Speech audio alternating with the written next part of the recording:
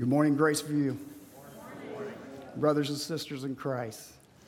I'm humbled to be up here this morning, and I do want to thank the church leadership, our pastor Jeff as well, for give me an opportunity to come and share with you this morning on what God has put on my heart. So thank you, and thank you for all of you that's prayed for me and have encouraged me for this time as well.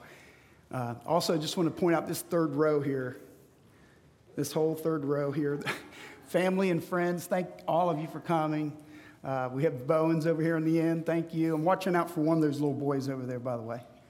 And then also my brother and sister-in-law, Greg and Margaret Burkett's here, and then my daughter, Ashley, and her husband, Zach, and grandma, and my wife. And again, it's a blessing to be here. Let's look to the Lord in prayer. Father, we have just praised you. We thank you. God, we recognize you that without you, we are nothing. We thank you that we have lifted up and been reminded of your grace, of your goodness to us, of your blessings. Lord, how you have provided for us over and over and over again. And so, Lord, as we look to you today, I pray that there'd be nothing that would stand in the way from us hearing you. So, Lord, we confess to you of any sin, any wrongdoing, anything, God, that we have maybe looked at, thought about, said that's dishonored you. So we confess our sins to you. We thank you, Lord Jesus, that you forgive us and cleanse us from all sin and all unrighteousness. So we just bless you. And we thank you for your Holy Spirit to teach us this morning, to open up our eyes to see things, God, that we could never see unless you reveal them to us. And Lord, we also pray that you give us ears to hear that we would never hear unless you open the door so that we can be hearers. And we thank you ultimately, Father, for the Lord Jesus, who you sent to redeem us, to make atonement for our sin. We thank you. And Lord, we just desire to lift you up. Father, we glorify you. We lift you up, and we pray that you'll be honored. And Lord, that you will draw us to yourself. We thank you in Jesus' name. Amen. Amen. As you can see the outline there, I don't know how much I'll be able to stick with all this. I'll just keep hearing 45 minutes in my brain, Tim Turner. But this morning I want to share with you something that God has definitely put on my heart, and that is that God has a purpose and a plan for each and every one of us. He has a divine design for each and every one of us. And yet, as a church, and I think especially in America, it's so easy for us to miss that because we get so busy. We get so caught up in things that's happening around us.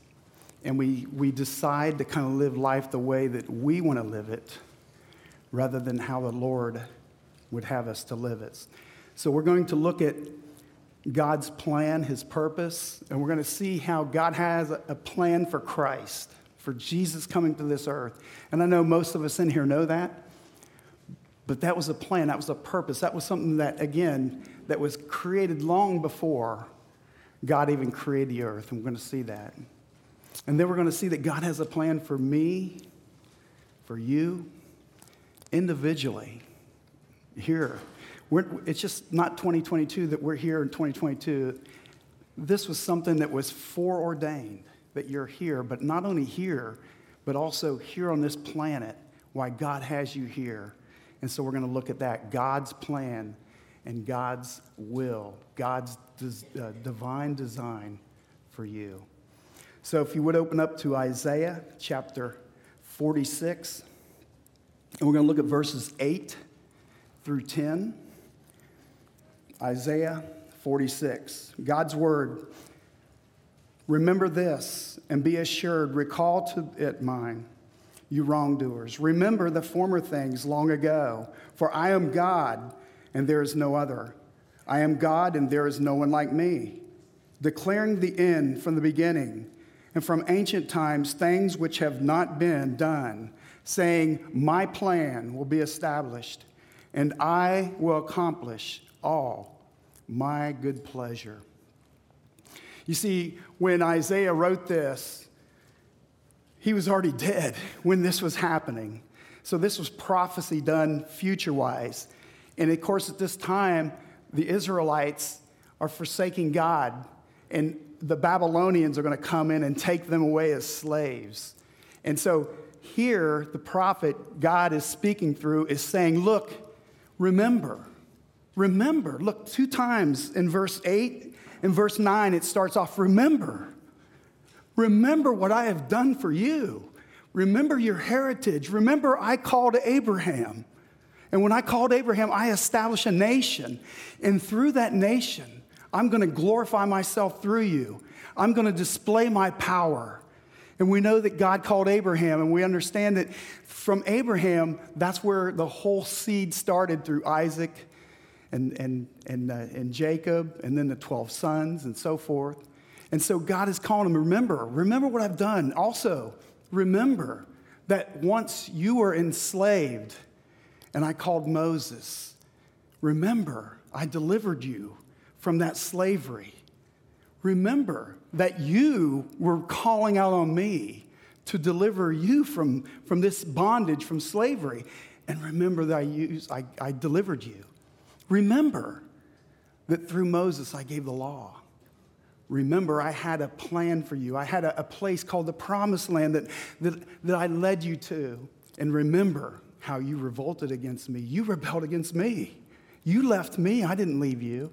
But remember, I brought you back, and I led you into that land. And Joshua led you in to destroy your enemies, because these enemies were ones that wanted to get you to join in with them and to worship their gods and to fall into their ways and to be influenced by them. But remember, you are a special people. You are my people, and I have a life for you. And through you, I was going to reveal my power.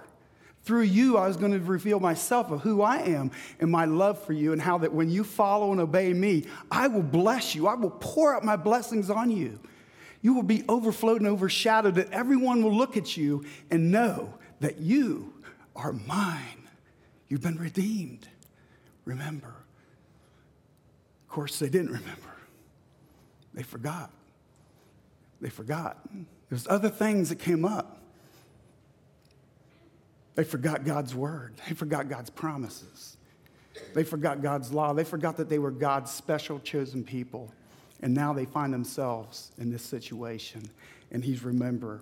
Verse 8, remember this and be assured. Recall it to mind, you wrongdoers, that is, you rebellious people. Remember the former things long past, for I am God and there is no other. I am God and there is no one like me. Just peek back to Isaiah here. I'm just going to read out some verses, call out some verses. But this book is full of displaying the character and the power of Almighty God. Look at chapter 40 and verse 15. And again, I'm just going to read off quite a few here, but just so we can remember, so we can be reminded this morning who God is. Look at verse 15. Behold, the nations are like a drop from a bucket and are regarded as a speck of the dust on this scale. Behold, he lifts up the islands like fine dust. Look at verse 21, same chapter. Do you not know? Have you not heard? Has it not been declared to you from the beginning? Have you not understood from the foundations of the earth? It is he who sits above the circle of the earth, and the inhabitants of are grasshoppers, who stretched out the heavens like a curtain and spreads them out like a tent to live in. Look at verse 25 and 26. To whom then will we compare me, that I would be his equal, says the Holy One. Raise your eyes on high and see who has created the stars. Look at chapter 41, verse 10. Do not fear, for I am with you. Do not be afraid, for I am your God. I will strengthen you, and I will be also your helper. I will also uphold you with my righteous right hand. Look at chapter 42. Look at verse 5. This is what God, the Lord, says, who created the heavens, who stretched them out, who spread out the earth and its offspring, who gives breath to people on it and the spirit to those who walk on it. Look at 43, verse 10. You are my witnesses, declares the Lord, and I am and my servant. I have chosen you so that you may know and believe me and understand that I am he, and before me there is no God formed, nor will there be any God formed after me. Verse 11, only I am the Lord, and there is no other Savior. Look at 43:25. I alone am the one who wipes out your wrongdoings. I will wipe out your sin, your rebellion, for my own sake, and I will not remember your sins. 44:6. This is what the Lord says. He who is king of Israel and his Redeemer, the Lord of armies. I am the first and I am the last, and there is no God beside me. Look at 44:22. I have wiped out your wrongdoings like a thick cloud, and your sins like a heavy mist. Return to me, and I will redeem you. Look at 44:27. I am the one who says to the depths of the sea, dry up, and I will make it happen. Look at 45:5, 6, and 7. I am the Lord, and there's no one else. There is no God except me. I will arm you, though you have not known me, so that my people may know from the rising to the setting of the sun that there is no one beside me. I am the Lord, and there is no one else. The one forming a light and creating darkness, causing well-being and creating disaster. I am the Lord who does all these things. Plenty of reminder and much, much more. Those are just a few. That he is God. He is sovereign. He is in complete control of all things. He is Elohim. That is, he is creator. He is power. He is Lord. He is over all things. He is beyond what we can even think or imagine. Look at the next verse. Verse 10. Awesome verse. Declaring the end from the beginning, and from ancient times, things which have not been done, saying, my plan will be established, and I will accomplish all my good pleasure.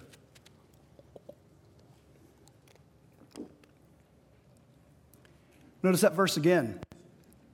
Declaring the end from the beginning. You see, when God said in the beginning, Genesis 1:1, in the beginning, God created the heavens and the earth. He already knew Revelation. So from Genesis, from the very beginning, he already knew what was going to happen, right? From the very last verse in the Bible of Revelation 22:21, and that is, may the grace of the Lord Jesus Christ be with you.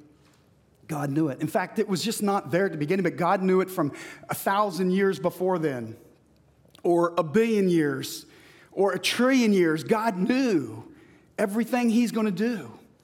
He had it already from the very, that time, wherever that is. God has known everything that's going to happen. In fact, he even knew you and I trillions of years times trillions of years, because why? God is eternal. He's self-sufficient. And he's always existed. I mean, that's hard for us to imagine.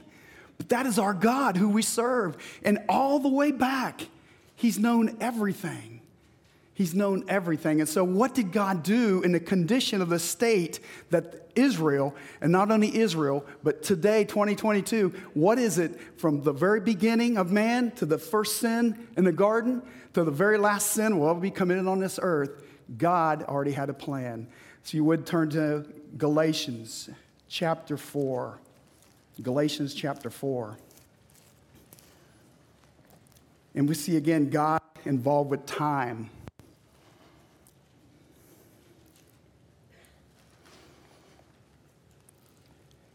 In Galatians chapter 4, 4 through 6, it says, "But when the fullness of time came, God sent his Son, born of a woman, born under the law, so that he might redeem those who were under the law, that we might receive the adoption as sons and daughters. Because you are sons, God has sent the Spirit and his Son into our hearts, crying, 'Abba, Father.'" Notice again, verse 4. "But when the fullness of time." You see, when the fullness of time is, that is, again, when the time that God allotted, when God said, this is when the best time for you, for the Lord Jesus to come onto this earth. And so God, again, had everything orchestrated. He knew that at that time, you see, at that time, the last prophet to speak was Malachi, and it was 400 years that they had not heard from God. There was not a prophet. And so it was a dark time. Israel themselves politically was under Rome. So they were under dominion again. They were under, and they're basically enslaved. That we know that the religious leaders, as Brother Jeff's been preaching about, we've read again about the lies and the deceit and the plots to kill the Lord Jesus. So again, the purpose of Christ to come during the fullness of time, as is showed here, is that he might redeem from the law. You see, he was born of woman. He was incarnate, God in the flesh. But he came during a time under the law. And we know that the law is 1 Timothy 1, 8 and 9 says, the law is good if it's used rightfully. The law is not made for the righteous, but the law is made for the sinner. The law is made for the whoremonger and for the adulterer and for the sexual immoral and so forth. The law is there to show us our sin.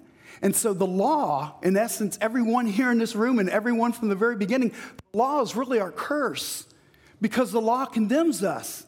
When we look at the law, we see a holy God, and yet the expectations that he requires of us, it's impossible. I cannot keep the law. And the Bible says in James, if you break one portion of the law, you're guilty of the whole law. So before God, I understood I was naked and I was under sin and there was nothing I could do. And that's when God sent Christ into my life. But here, a specific time, during this time frame, he sent Christ into the life at the right time and born under. So Jesus came understanding and being identified to who we are, taking on our flesh and understanding what it's like to be tempted of all temptations like we are, yet he never sinned. But he understood what it was like to be hungry. He understood what it was like to be lonely. He understood what it was like to be betrayed. He understood what it was like to be loved. He understood what it was like to be hated. He did all that so that put on the flesh, he left his glory in heaven so that he could identify with you and me. You see, in the beginning, it says that God made Adam, and he says, let us make man in our image. And why did he make? He made Adam holy, like him. And they had that fellowship together. And God told Adam, hey, if you sin, then you will surely die. And we know Adam and Eve, we know what happened. They sinned. And of course, they didn't die. Not physically, but they died from God. They were separated from sin. And the Bible says that all have sinned and come short of the glory of God. The Bible says very clear that the wages of sin is death. And so they experienced physical death, or spiritual death. But yet God acted. In verse 21, it says that God took them and clothed them in animal skin. So what did that do? Something had to pay for the sin that they did. An innocent animal had to pay the price for the sin that Adam and Eve did. Does that sound fair? But that's what happened. And blood was shed. And then we see the very next chapter, there's Cain and Abel, and they come before God. And Cain brings his works from the ground, and he presents it to God.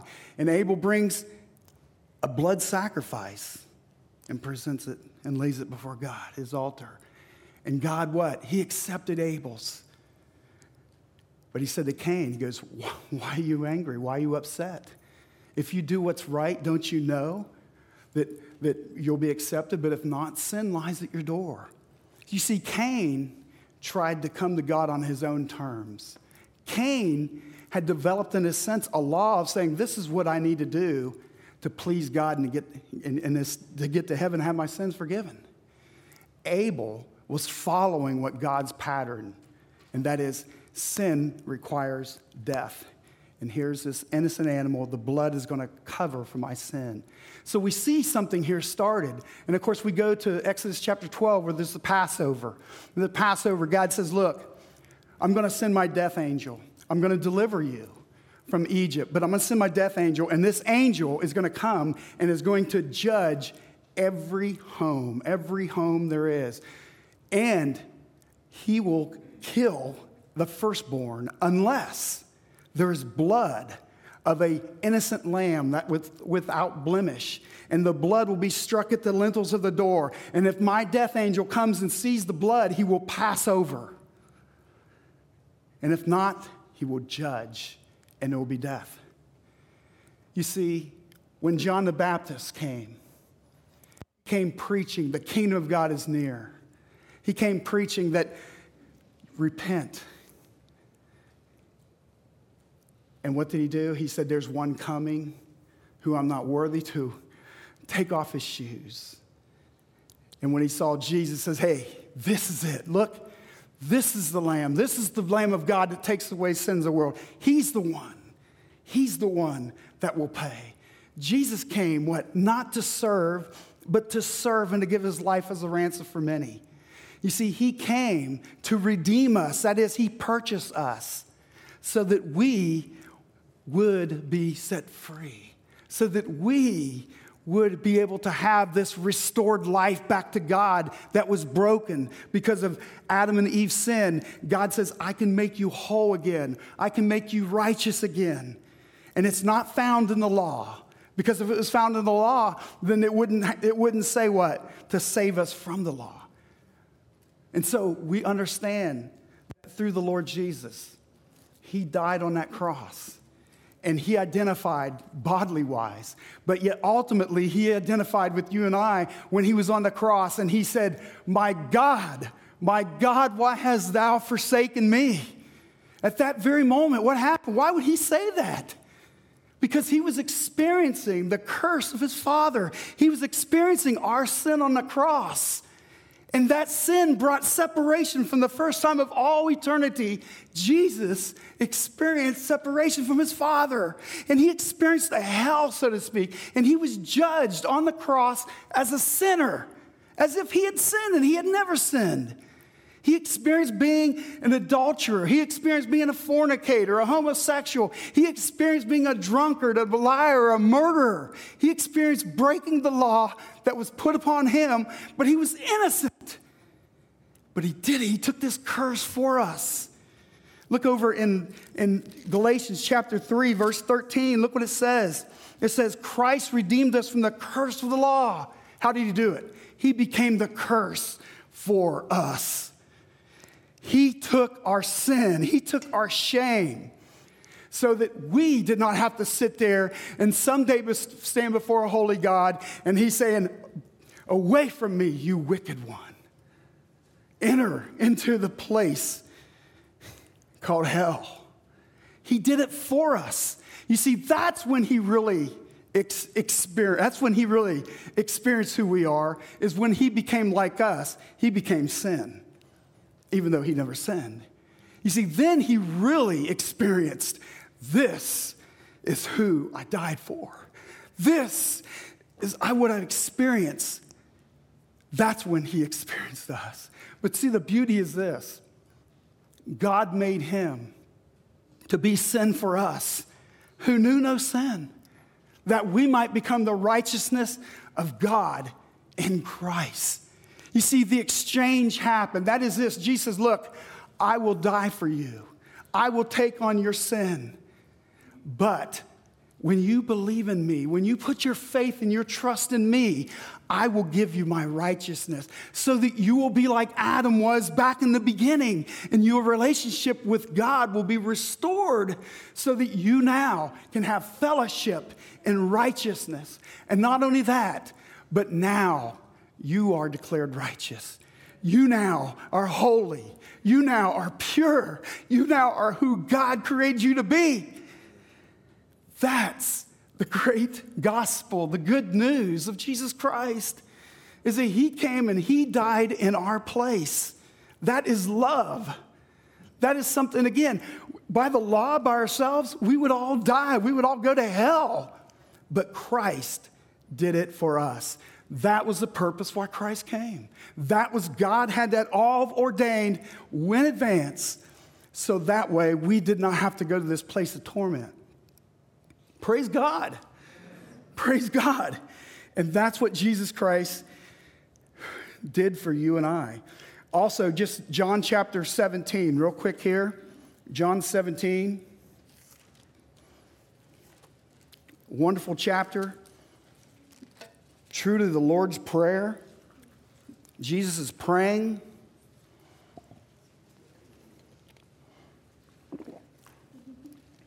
And notice in verse 3 and 4, Jesus speaking, and this is eternal life, that they may know you. This is eternal life, that they may know you, the only true God. Remember, God already said that, didn't he? Back in Isaiah 46, I am God, there's none other. And he says what? And that they may know you, and that they may know Jesus Christ, whom you have sent. Now notice verse 4. I glorified you on the earth by accomplishing the work which you have given me to do. Jesus knew why he was here. He knew why he was sent, to accomplish your work, Father, that you had for me to do.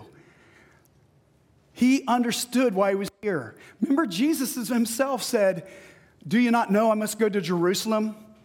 I must be tortured, and I must be crucified, but I'll rise again. You see, he knew why he was here. He understood the Father's plan. He understood the purpose of him being. He was born to die. He understood that he was a divine design of his Father here on the earth for a purpose. And that purpose was to save mankind. How much did he fulfill that? Look over at chapter 19 and verse 28. Look at what the word says here. John 19, verse 28. After this, Jesus, knowing all things had already been accomplished, in order that Scripture would be fulfilled.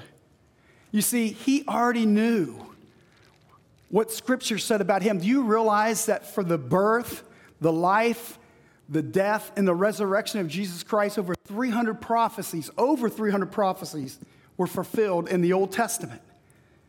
He understood Scripture. He understood. And so every one of those, you go back and you can study anything that was on Christ from his birth to his life to his death, his resurrection, were fulfilled 100%.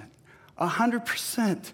And here, notice what it's saying again. In order that Scripture be fulfilled, he said, I thirst. You know, that's out of Psalm 69.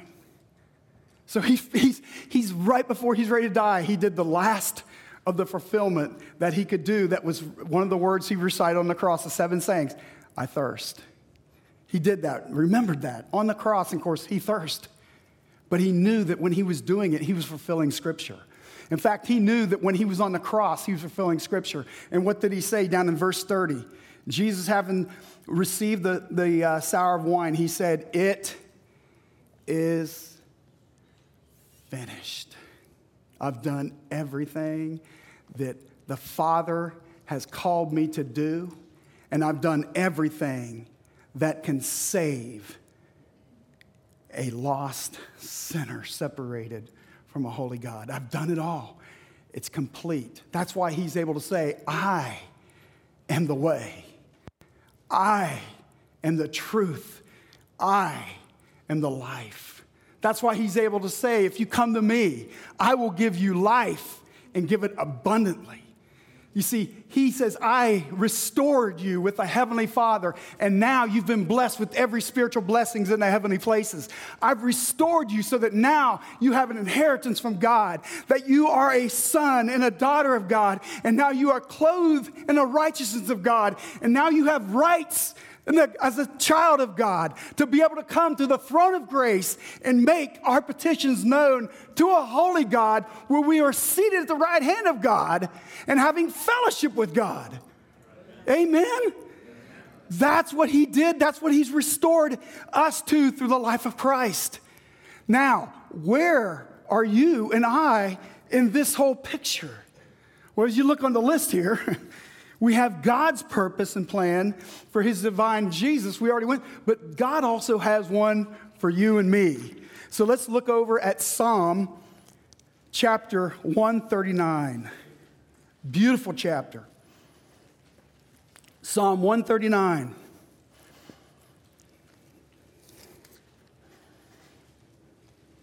Am I talking too fast?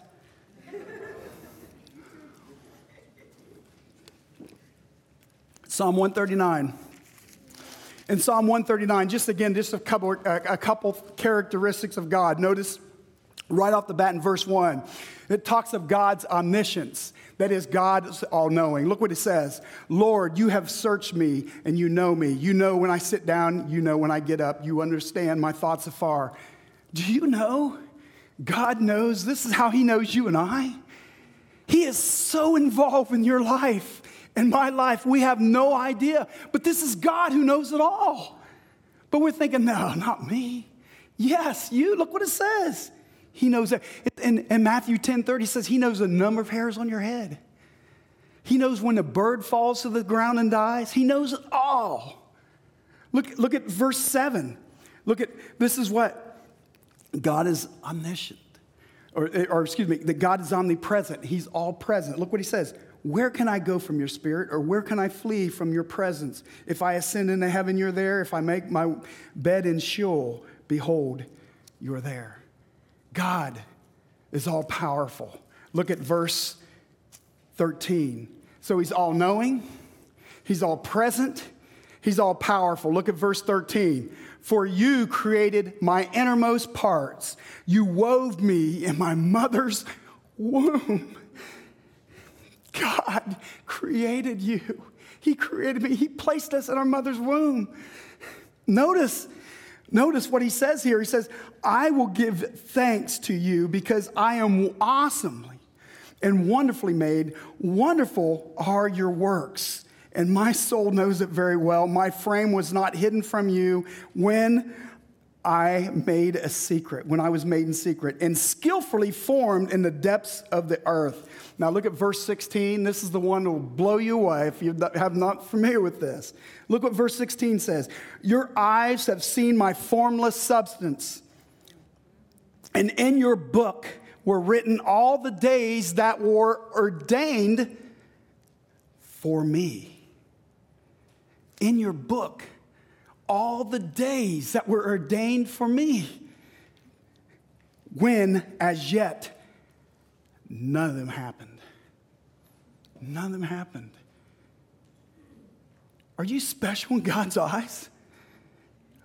I mean, do you realize how much God loves us?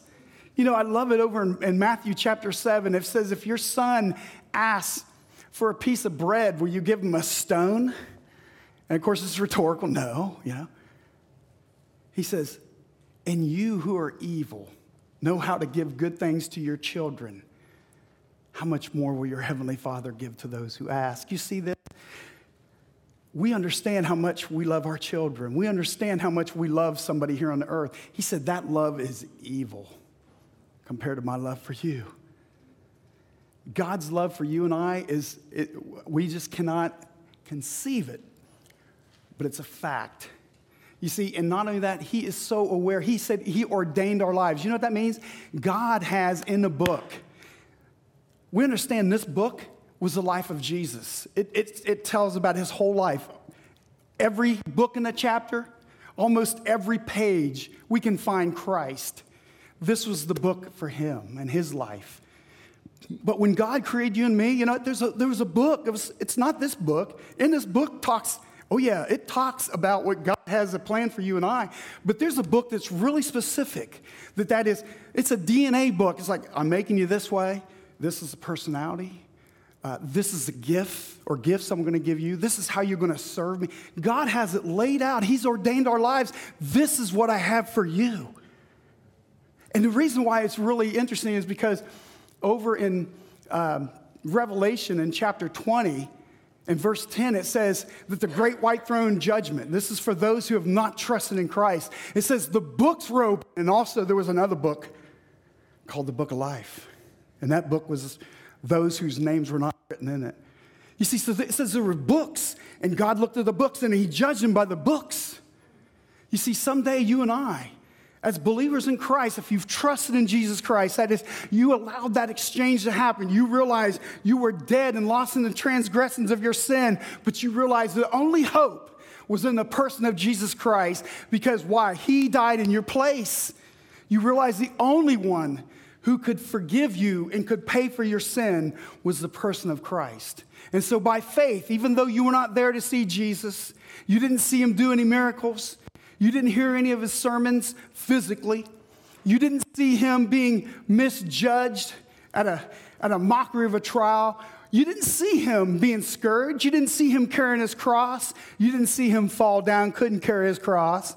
You didn't see him being nailed to a cross, and you didn't see him being lifted up between heaven and earth. You didn't see him put in a tomb. You didn't see him raised from the dead. But you believe it. That is faith. That is faith. And not only do you believe it, but the Bible's very clear. It is a gift of God, not of works, not of the law. Nothing you can do. There's nothing you can add. We heard it this morning here when the people baptized. It's faith alone in Christ alone. Nothing that we can do. All we can do is receive. All we can do is trust and say, yes, Lord, I believe that you are the only one, and I know that I'm lost, because the only way we can be saved is we first have to realize we're lost. And I know that you are the Messiah, the Lamb, the Son of God who come to take my sins away. And I'm putting my full faith and hope in you and nothing else. The Bible says what? In John 1:12, that as many as received him, to them he gave power to become sons of God, even to those who believe on his name. It's a gift. We just simply receive it. We recognize God works in our heart. We say, oh, Lord, I'm a sinner. I need you. And by faith, we call out and we say, I believe everything of what the Bible says who you are. And I'm putting my whole bank trust in Christ. And the Bible says what? We become born again. You see, what did you have to do to become a sinner? To be born. What do you have to do to become a Christian? To be born, reborn again. That's all that's required. And it's what? We are saved by grace through faith, and that is not of ourselves, not of works, lest anyone should boast. And so that is how you and I can enter in. And so the life that God has for you and I is that he ordained your life. Look over at Isaiah 43. Isaiah chapter 43, just a couple books to your right. Isaiah chapter 43, and look at verse 7. Isaiah 43:7, look what it says. Everyone who is called by my name, whom I have created for my glory, whom I have formed, even whom I have made. Everyone whom I've called by my name, I created him for my glory. You see, but before you got saved, for those of you who know Christ, there was a calling on your life. You heard the gospel, and you realized that you were lost, and you realized that Christ is the only way, and you received the call. That is, the Holy Spirit convicted you of sin and righteousness and judgment, and by faith you received that call, and you trusted in Christ. That was the call. He says, look, everyone who is called by my name, I have created you to glorify me. We're created to glorify God. That's why we're here. That's why we exist. So how's that look? How does that work in our lives? And look at Romans 8, 28 through 30. Romans 8, 28 through 30. And I can tell you right now, we are not going to finish everything I have on this page. So some of you are going like, praise the Lord. Romans 8, 28 through 30. God's word. And we know that God causes all things to work together for good to those who love God, to those who are called according to his purpose. Notice that? Those who are called according to his purpose. God has a purpose for you. He has a plan for you and me. Everyone called. Now notice what everyone who is called. He said, for those whom he foreknew. You see, he foreknew you before you were even born. In fact, in Jeremiah 1:5, God tells Jeremiah, he says, before you were even in your mother's womb, I called you to be a prophet. You see, so God knew us even before there was any part of you and I even existing. So he has a plan for you. Look, for those whom he foreknew, he also predestined to become conformed to the image of his Son, so that he would be the firstborn among many brothers. That firstborn is a status of preeminence. That is, he is the firstborn. The firstborn got a majority of all the inheritance. The firstborn was the one that was over all, and Christ took up that because why? He came as flesh and blood like you and me. He's my brother. He's my brother. Because why? He came like me. He identified with me. He's flesh. He was blood. And so he's preeminence. Notice verse 30. And these whom he predestined, he also called. These whom he called, he justified. And these whom he justified, he glorified. So the last verse here to look in this section, and then I'll just start to wrap it up here. Look over in Ephesians chapter 2. Ephesians chapter 2. Notice what it says. Ephesians chapter 2. Verse 10, Ephesians 2:10. God has a purpose and a plan for you. You are his divine design. Look what it says. For we are his workmanship, created in Christ Jesus to do good works, which God foreordained, which God prepared beforehand, that you and I would walk in them. Do you see that? Is that not awesome? God has prepared a life that you and I would walk in them. You see, one of the things that God said, but when he was laying down his law, he says, you will not worship any other God but me. He says, I am a jealous God. I love you. I have a life for you. You see, it's kind of like this as a parent. If you notice your kid's hanging out with a drug addict, and you're like, don't hang around with that person. Why? Because they might become a drug addict. And so you try to cut that off. You say, this is not the plan that I had for you. You see, I don't want you to go that road. I want you to go this road. You see, even humans, we have this same thing, right? God is so much more, right? Because he said, you just don't know the life I have for you. You just don't know it. If you knew the life I had for you, you would love me with all of my heart. You would love me with all of your strength and all of your soul and all your mind, because I have a life for you that will blow you away. I have it for you. But guess what? We're over here like this, wanting to go over here. We're thinking, I have something better. You know, I think this is what's best for me. And so the enemy comes and what? He throws fake lures. He's the father of lies. And he throws lies, and you're saying, you know, this is what I need right here. This is what I'm going to go after. This is what's best for me. This is what's going to make me more money. This is what's going to make me more prestigious. This is what I need. And over here, guess what? Right here, it says what? This book of law shall not depart from your mouth. You must meditate in it day and night and observe to do all that's written in it, for then you will make your way prosperous. Then you will have great success. Do we want to be prosperous, successful in Christ? Amen. And here it is. And guess what we do? Well, what's on Netflix tonight? Or what's on social media? Or, you know, what's over... And meantime, the Word of God sits right there. How much time this past week did you spend getting along with God and crying out to God? How much time did you spend with God, talking with Him? You know what? He's a jealous God. He's waiting. Think about the prodigal. The prodigal got his and ran and said, I'll just live my own life. And what? The prodigal finally came to his senses. And he says, I'll go back to my father's house. And guess what? As he come back, the father was what? Waiting.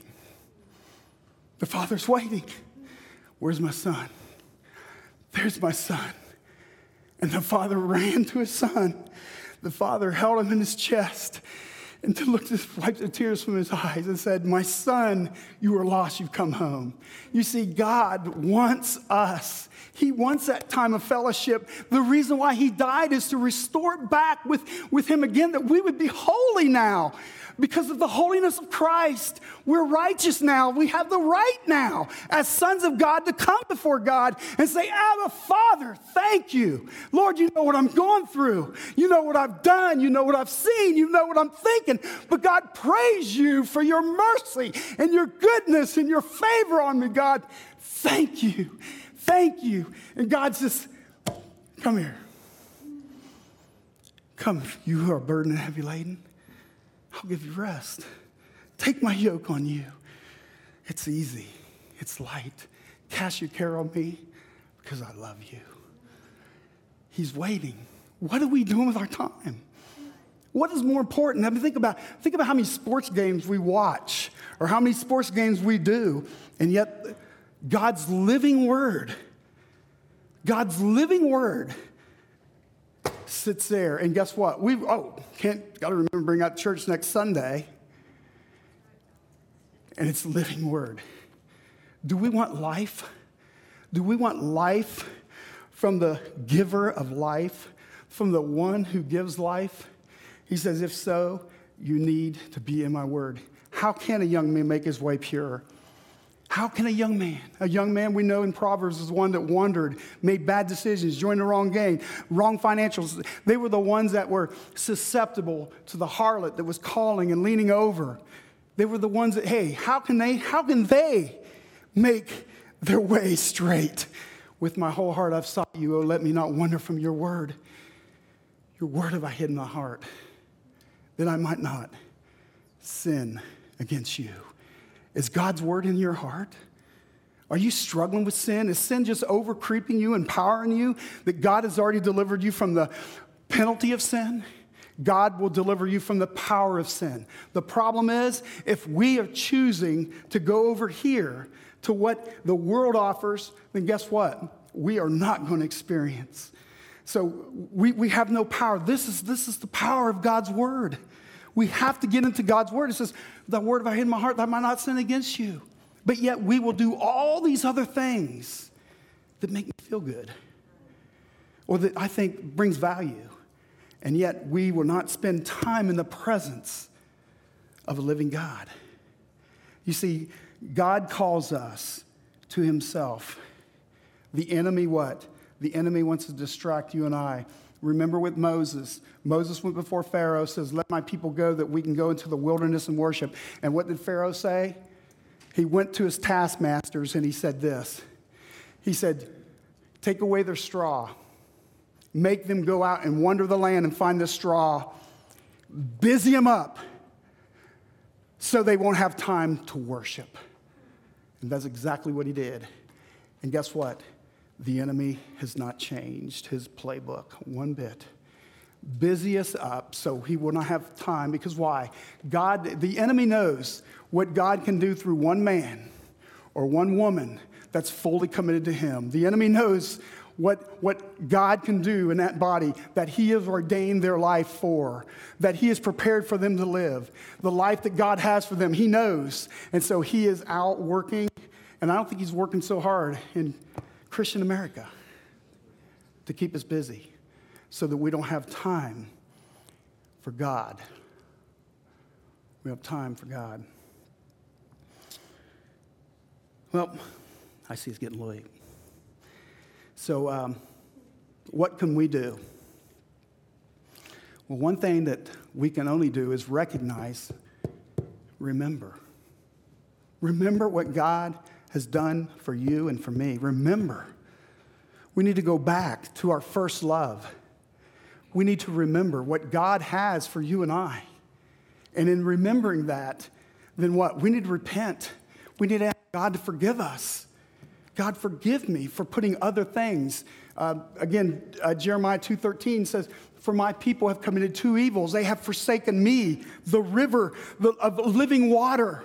And what have they done? They've replaced me, and they built up these little cisterns, these little cracked cisterns where they pour water in, but they're cracked and they hold no water. You see, so what we're doing is we're forsaking the living God, the one who gives us life, and we're going after these things, and we're creating our own little cisterns that are cracked, and we're getting no satisfaction. That's why it says, "The Lord is my shepherd. I shall not be in want." Why? We're satisfied. Why? He leads me. He makes me lie down. He leads me beside the still waters. He restores my soul. Any of you need your soul restored? He's the great shepherd. He's waiting. He's waiting. So what we can do, the action, is in Romans 12, verse 1, where Paul, after he has gone through the first 11 chapters of Romans, he finally says this: "After knowing this whole thing, that God has delivered you from your sin, the penalty of sin, God will also deliver you from the power of sin. And it's through the power of the Holy Spirit." And yes, there's going to be a battle. That is, you're going to do things you don't want to do, and the things you want to do, you don't do. "Oh, wretched man that you are, but who is able to deliver me from this? Blessed be the name of the Lord Jesus Christ." And so we find out there's power as we walk in the Spirit of God. That is, we come to God and we say, "Lord, the same way that Jesus came, that you had a life for him, you had a purpose for him, I want to get in line with that. I want to step out, and Lord, I want what you have for me." And just like Jesus understood why he came was to glorify you and to finish the work, Father, that's what I want. I want your life. I want your life. And so I urge you, as brothers and sisters in Christ, to present your bodies to him as a living sacrifice. See, God had plenty of dead sacrifice. He's fed up with them because they were going through the motions. But hey, when we put our life on it, we say, "God, here's my mind, here's my emotion, here's my will, here's my body. Use me for your glory." We step out and we say, "Lord, I give myself to you. This is how you will be worshiped. This is how you will be honored and glorified." And so, therefore, that's the act. That's the act today. There's maybe some of you who've never done Christian. You've never done that before. You've never come out and said, "Lord, I give you this life. I realize, God, that I've chasing other things. I've realized I've been distracted. But God, I'm going to trust what you have for me. You've ordained my life even before you knew any part or any part of me was formed. I can trust you. I see how your word, I want you. I want the abundant life you have for me." That's for you, Christian, brother or sister. That's for me.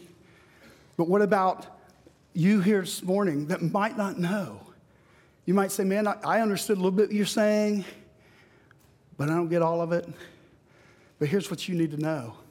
You need to know right now that if you were to die and you don't know Jesus Christ, that if God took his wrath out on his own son who didn't commit sin because he was bearing the sins of the world, that is, before a holy God, he saw his son as sin, and God cursed him, and God poured out his wrath that God was just holding back from eternity and holding back to when he created the world and all the sin the people, and God judged his son. And if God did that to his own son and forsook him and left him on the cross to die naked and die alone, if he did that to Jesus, where are you going to stand in the day that when you die and you stand before a holy God? He's going to say, "Depart from me, you wicked one. I never knew you." So if you've never trusted in Christ, your sin can be forgiven. If you've never trusted in Christ, the exchange can happen. He'll forgive, he'll take your sins, but he will clothe you in his righteousness so that you now, before a holy God, you're righteous because of the righteousness of Christ. But of him, you are in Christ Jesus, who became for us wisdom from God.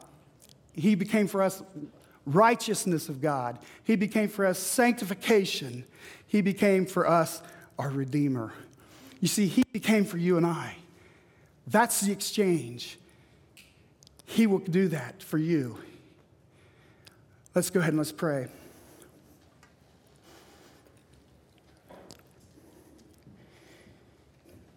Father, we thank you. Lord, we bless you and we thank you for your love. We thank you for your word. Lord, we thank you that you have plans for us. God, you have plans to prosper us. Lord, you have plans to reveal yourself to us in a way, God, that we can have fellowship with you so that we don't have to go through this life in turmoil, in shame, in separation. But because of Jesus, we can experience your life, your abundant life. We can experience your love. We can experience your joy, your peace, your patience, your kindness, your goodness, your gentleness and faithfulness. God, thank you. Lord, we want to give ourselves to you this morning. We call you Lord. You're a master. You're a ruler.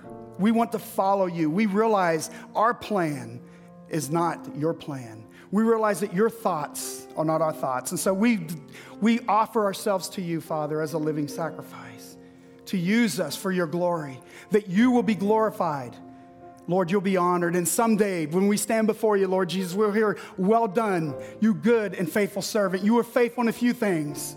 Enter into the joy of the Lord. But Lord, for those that don't know you, Father, we pray for your Spirit to call them. We pray that your Spirit to convict them of sin and righteousness and judgment, and that they will realize that you love them. You died for them. You died in their place, and you want the exchange, and give them your righteousness as you take their sin away, and you be glorified so that someday they can hear, well done, you good and faithful servant. You were faithful over a few things. Enter into the joy of the Lord. We thank you and we praise you for your word. We thank you and praise you for your mercy, your goodness, and we just glorify you in Jesus' name. Amen. Amen. Thank you, Lord. Amen. Thank you.